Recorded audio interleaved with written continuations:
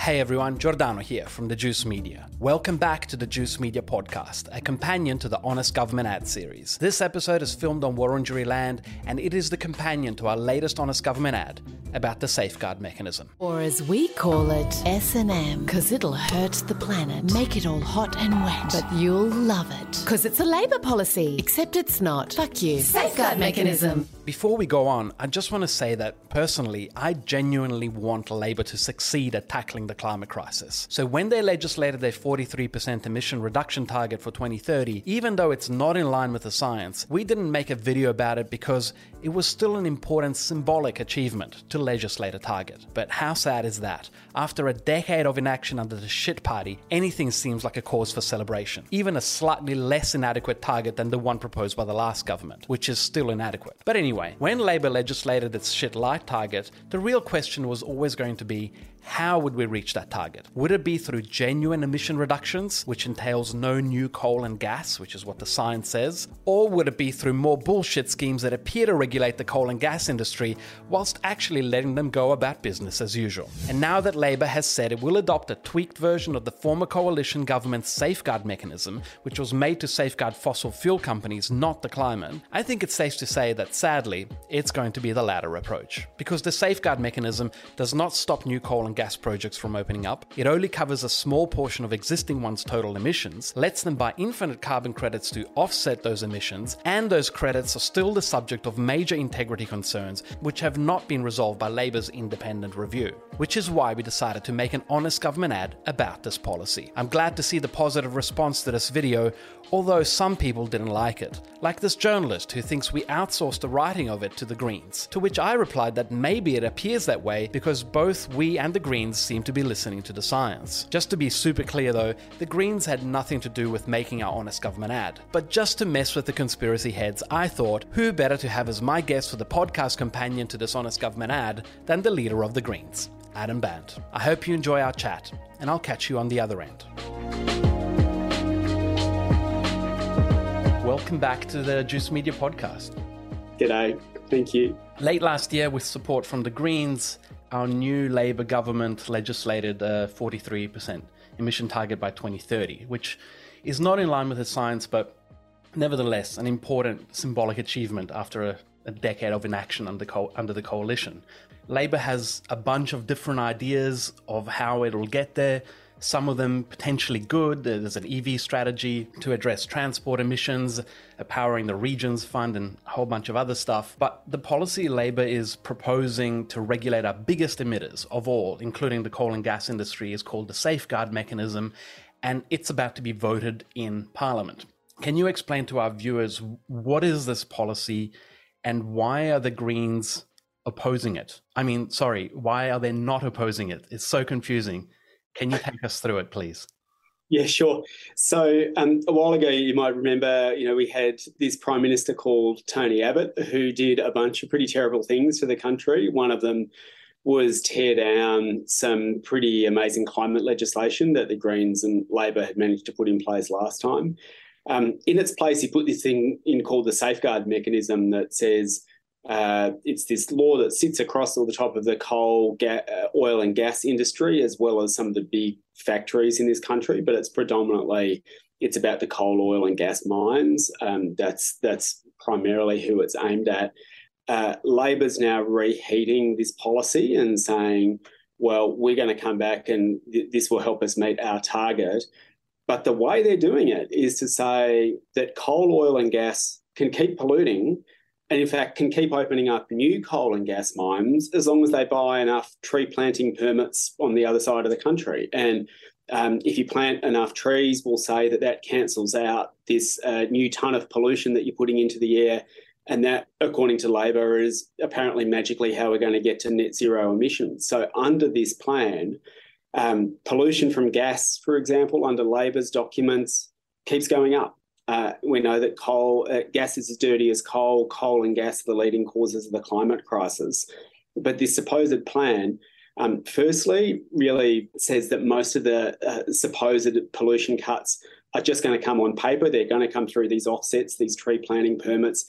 Secondly, it says coal and gas mines can keep opening up and adding to the problem. What we're saying to the government is we think there's quite a few problems with your position. It's Tony Abbott's reheated mechanism. Your targets are too low. It allows a lot of this offsetting, which isn't real pollution cuts at all, but just an accounting measure.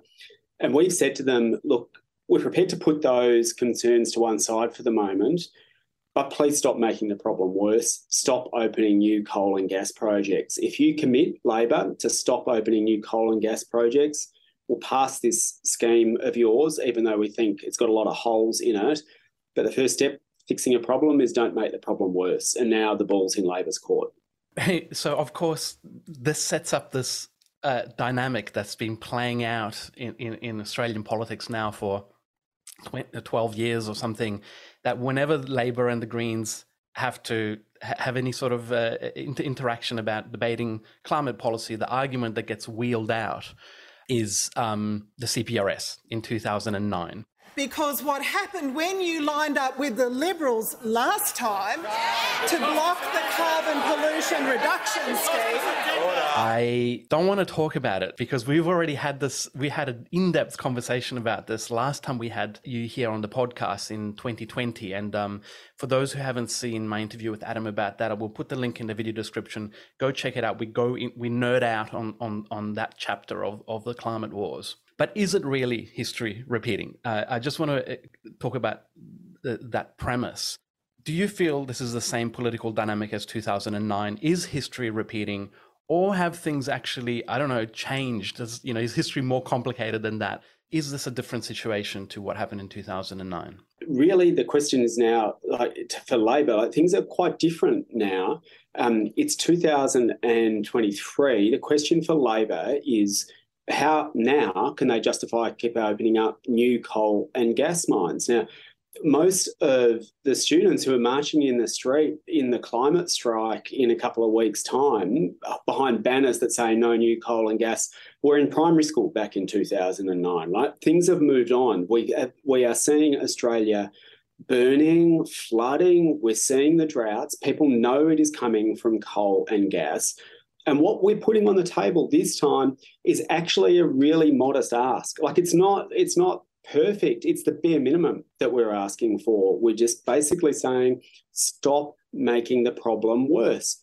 We'll compromise with you on the question of targets and even this question of these dodgy offsets that you want. We're just saying, stop make the problem worse. And I just think that Tanya Plibersek and the others do not get it, that what's happening now is the government is going to the people and saying that Labor wants to keep opening up new coal and gas mines and the Greens are standing in our way. It's like, yes, we are trying to stop you from opening new coal and gas mines, and it's up to you, Labor, to now explain to people why you think opening new coal and gas mines in a climate emergency is such a great idea. We're coming up to a year of the anniversary of the floods in Lismore.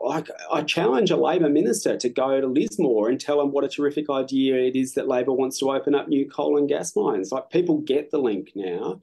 I think people get that this time the Greens are putting on the table a sensible proposition that says we'll pass Labor's legislation in full. Just one condition: don't make the problem worse, because you can't put the fire out while you're pouring petrol on it. And so I know Labor will play the tape and say, oh, this is all like 2009. And I think they haven't caught up with the fact that 57% of people across the country and 66% of people aged between 18 and 34 don't want us to open any new coal and gas mines. And that's who we're fighting for. Things have changed. Labor hasn't caught up. Because these are not just the Greens' policies. This is what the science is saying. It's not like you're going, what's our policy? Well, am I right? You're basically just repeating what the UN, the International Energy Agency are saying. We cannot have new coal and gas. If we want to keep the reef, if we want to stay under 1.5 degrees, this is what we have to do. So you're kind of, it's an interesting wedge, because you're not wedged between two political parties. In reality, it's between a party and the science. And you're trying to honor that, if I understand correctly. You're trying to, how do we get the science? It kind of is that simple. The UN Secretary General said just in the lead up to the last climate summit, where, of course, you had the UK government saying that we've got to get out of coal, the UK Tory government saying we've got to get out of coal. But the UN, the head of the UN has just said, look, we can't, to meet our climate goals, we can't open up any new coal, oil and gas projects. That's what the scientists have said as well. And even the International Energy Agency, which is quite a conservative body that actually represents the coal, oil and gas producers, they've said to meet net zero goals, there cannot be one new piece of coal, oil or gas infrastructure opened up. Like there's just, the atmosphere is full. There's too much pollution in the planet. What we've got to work out is how to stop putting it up there and start pulling it out. So everyone across the board is saying this is the only way we're going to meet our climate targets. And so in doing that, we're just asking, don't make the problem worse, right? Like if we had our way, we would have a managed plan to get out of thermal coal by 2030 as we start to close down power stations and mines in an orderly way to support the workers and replace them. We replace those areas with good, secure, well-paying jobs. That's what we would do if we were there. But we're coming to Labor with a proposal that's not even touching the existing coal, oil and gas projects. It's just saying don't open up new ones. Yep. And so we've already heavily shifted on that front, and now we're prepared to shift further to adopt their whole scheme. But as you say, what we're putting on the table is just what the scientists and the UN and the International Energy Agency and the Australian people are asking for. I don't envy your position at all, but I just wanted to say thanks for being a voice in Parliament that is saying that, because I think a lot of people in this country really want the science to be in. They want politics out and they want the science in. And it's not easy, but you guys are doing it. So thank you for taking that heat. I want to ask you one last question. Last year in the lead up to the election, you said something that I think inspired a lot of people, apart from Google it, mate, which was, made the headlines. But you also said politics should be about reaching for the stars. Is that what you're trying to do when you say no new coal and gas? I'm asking you this because just a few days ago, you were on Insiders and David Spears asked you, has any other country banned new coal and gas projects? And your reply was, well, someone's got to do it. Like, someone's got to go first. I love the idea of Australia seizing, this opportunity that we find ourselves in to become a leader in making the transition away from fossil fuels, which is a transition humanity is going to have to do at some point anyway. I like that you're trying to change the conversation and talk about the opportunities, not just the obstacles. And I think many people share this vision, but perhaps many don't know if there is an actual practical pathway for Australia, which is such a big emitter. We're the third biggest exporter of fossil fuels, to be a leader on climate. So do you see this as an idealistic goal, and no new coal and gas, or is it a practical goal, or is it a bit of both?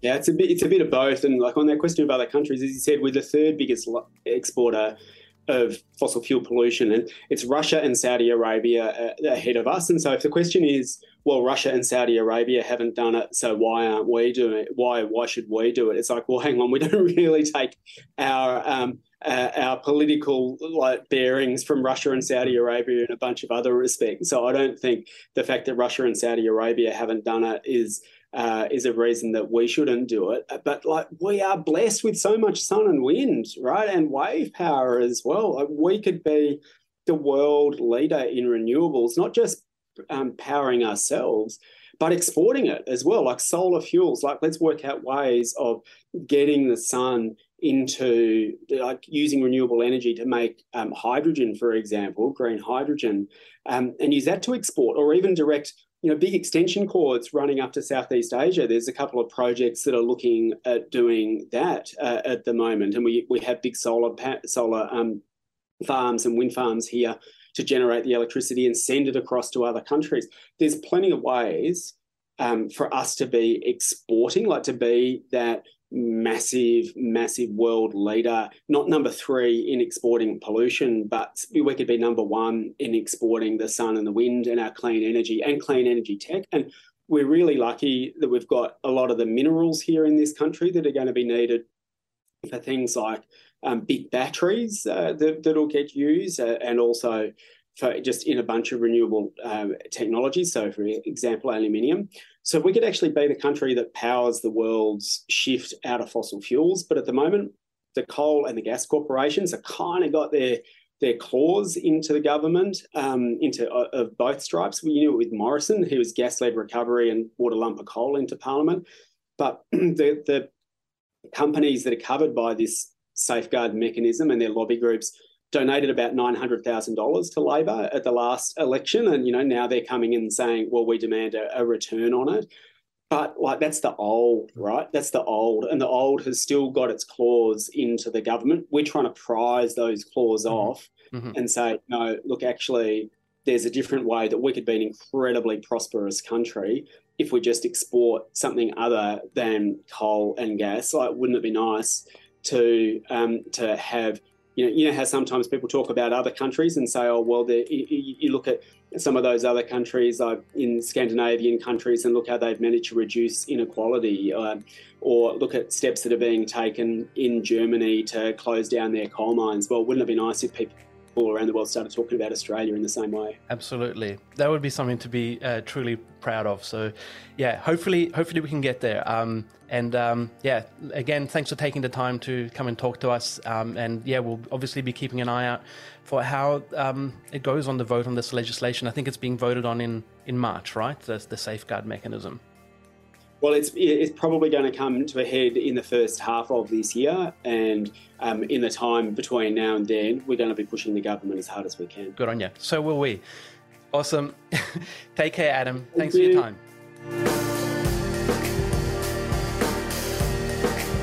Well, that's all for this episode of the Juice Media podcast. As you can probably tell, the climate wars are far from over, as some would like us to believe. They've merely entered a new chapter, in which governments offer solutions designed to appear like they're taking the climate crisis seriously, but are not. So, calling out bullshit climate solutions from governments in Australia as well as other heavy emitting nations will be a defining part of our work during this season of the Honest Government ads, as we head deeper into the 2020s, the decade of green fuckery.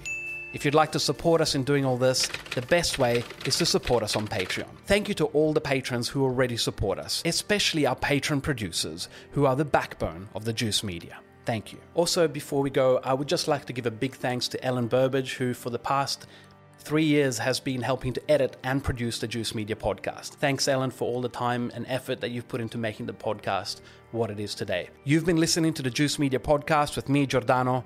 I'll catch you very soon for our next Honest Government ad. Till then, take care.